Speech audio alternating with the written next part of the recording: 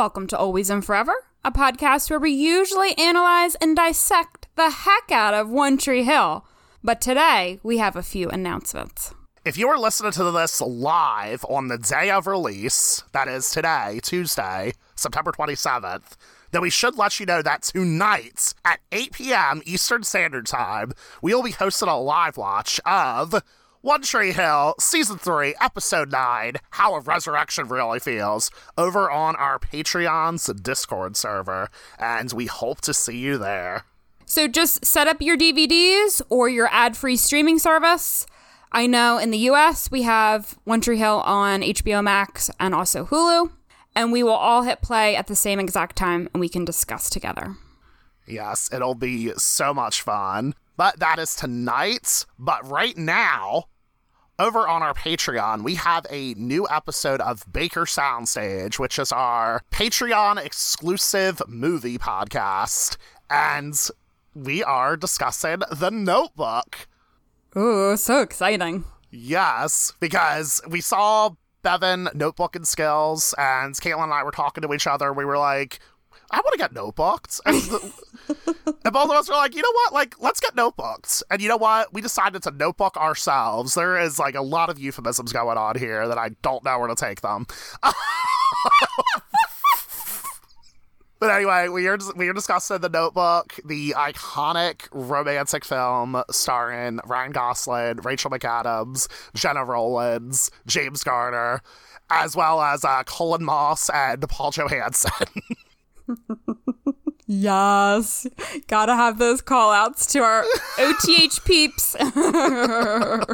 And I don't want to, like, overly brag or, like, toot our own horns, but I really enjoyed editing this episode because we just had a lot of great philosophical conversations. We were talking about soulmates, different ideas of, like, romantic relationships. I really enjoyed talking to you about it, Caitlin. I know, it was a great conversation. I loved just revisiting this mid-2000s iconic movie. And I feel like there's so much to talk about. There's so much. So join us right after this intro, and you will hear a few select clips from the episode. But please be warned, these clips will include spoilers for the movie. To listen to the full version, or if you want to participate in our live watch tonight, visit patreon.com/alwaysoth pod for more information. That's patreon.com/alwaysothpod.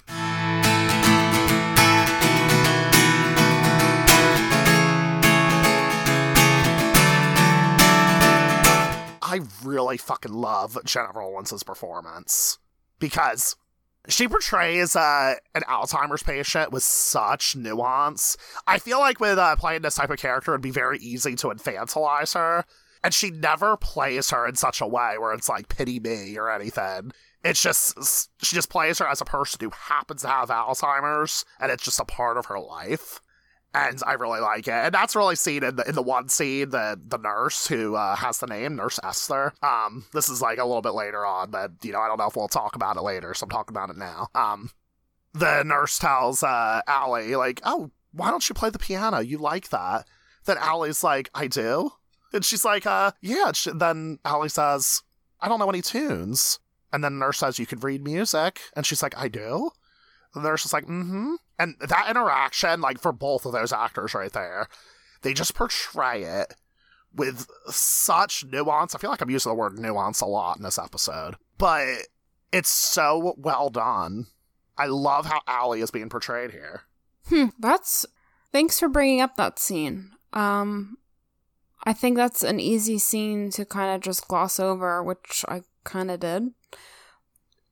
Yeah. But it's so respectful. I like how the nurse was, yes, respectful and treating Allie with dignity, you know, like, you are intelligent, you have the skill, and I'm reminding you of it.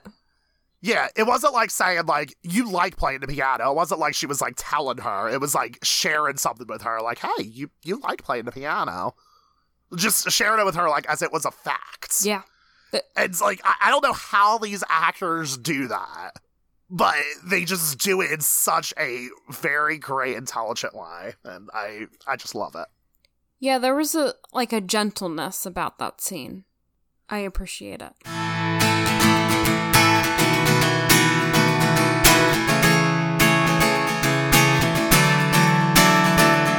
Yeah, you write those letters, dog. Yes! You know I had to give a little callback to that. So, he writes 365 letters to her, 1 letter a day for a year, and never gets any answers. Yeah, and speaking of One Tree Hill, we didn't say One Tree Hill, but, if you know, you know. I mean, you are on our Patreon. Yes. The letters thing makes me think of Brooke writing the letters to Lucas. Oh, I never even thought about that. A little subtle nod there. Except she never sends them. She never sends them. I know. There are 82 letters in here, and they're all addressed to you. I wrote them all this summer. I'm not doing the monologue.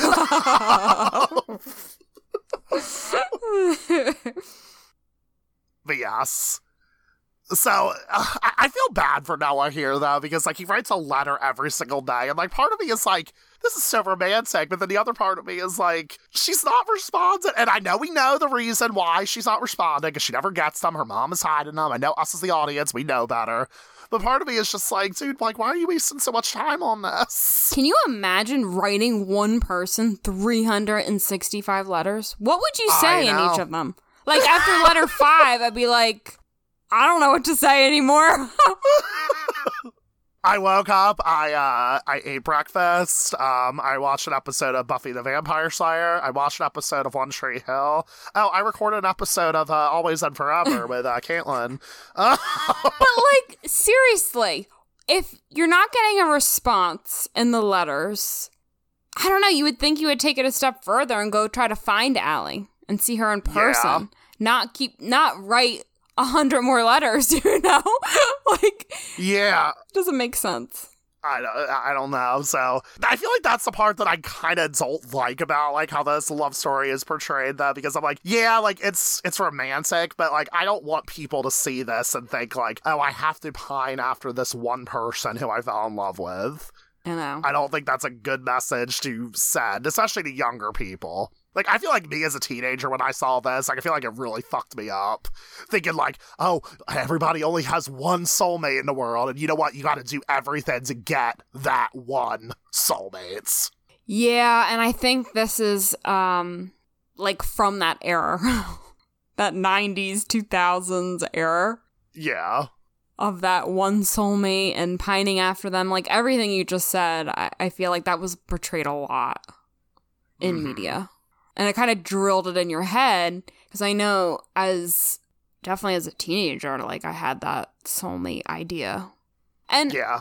To an extent, I have that still, but not one person. I feel it could be multiple people. Mm-hmm. There are friends that are I consider them my soulmates, you know? I feel even animals, I don't know. I just feel there are special beings in this world that can be considered that. I don't think it has to be a love relationship. I think you can have a connection with a lot of people, a deep soulmate connection. Yeah, different people can unlock different aspects to you too.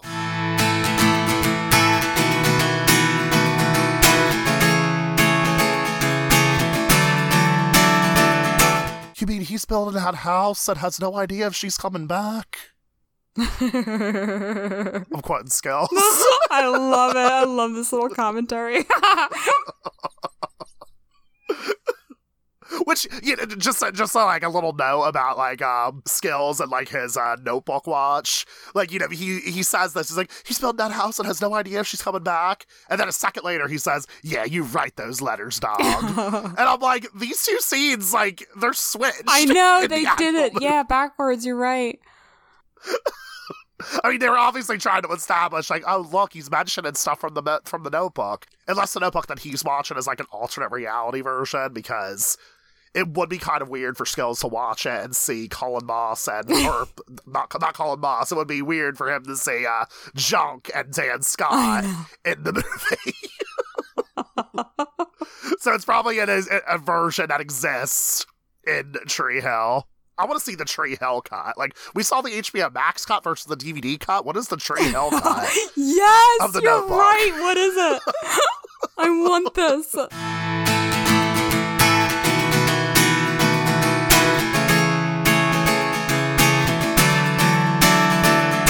Maybe if Allie didn't stay with him, and we know it doesn't turn out that way, she does stay with him.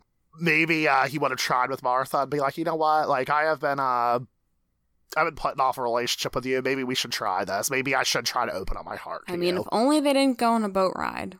You don't know what could have happened. And it didn't start raining.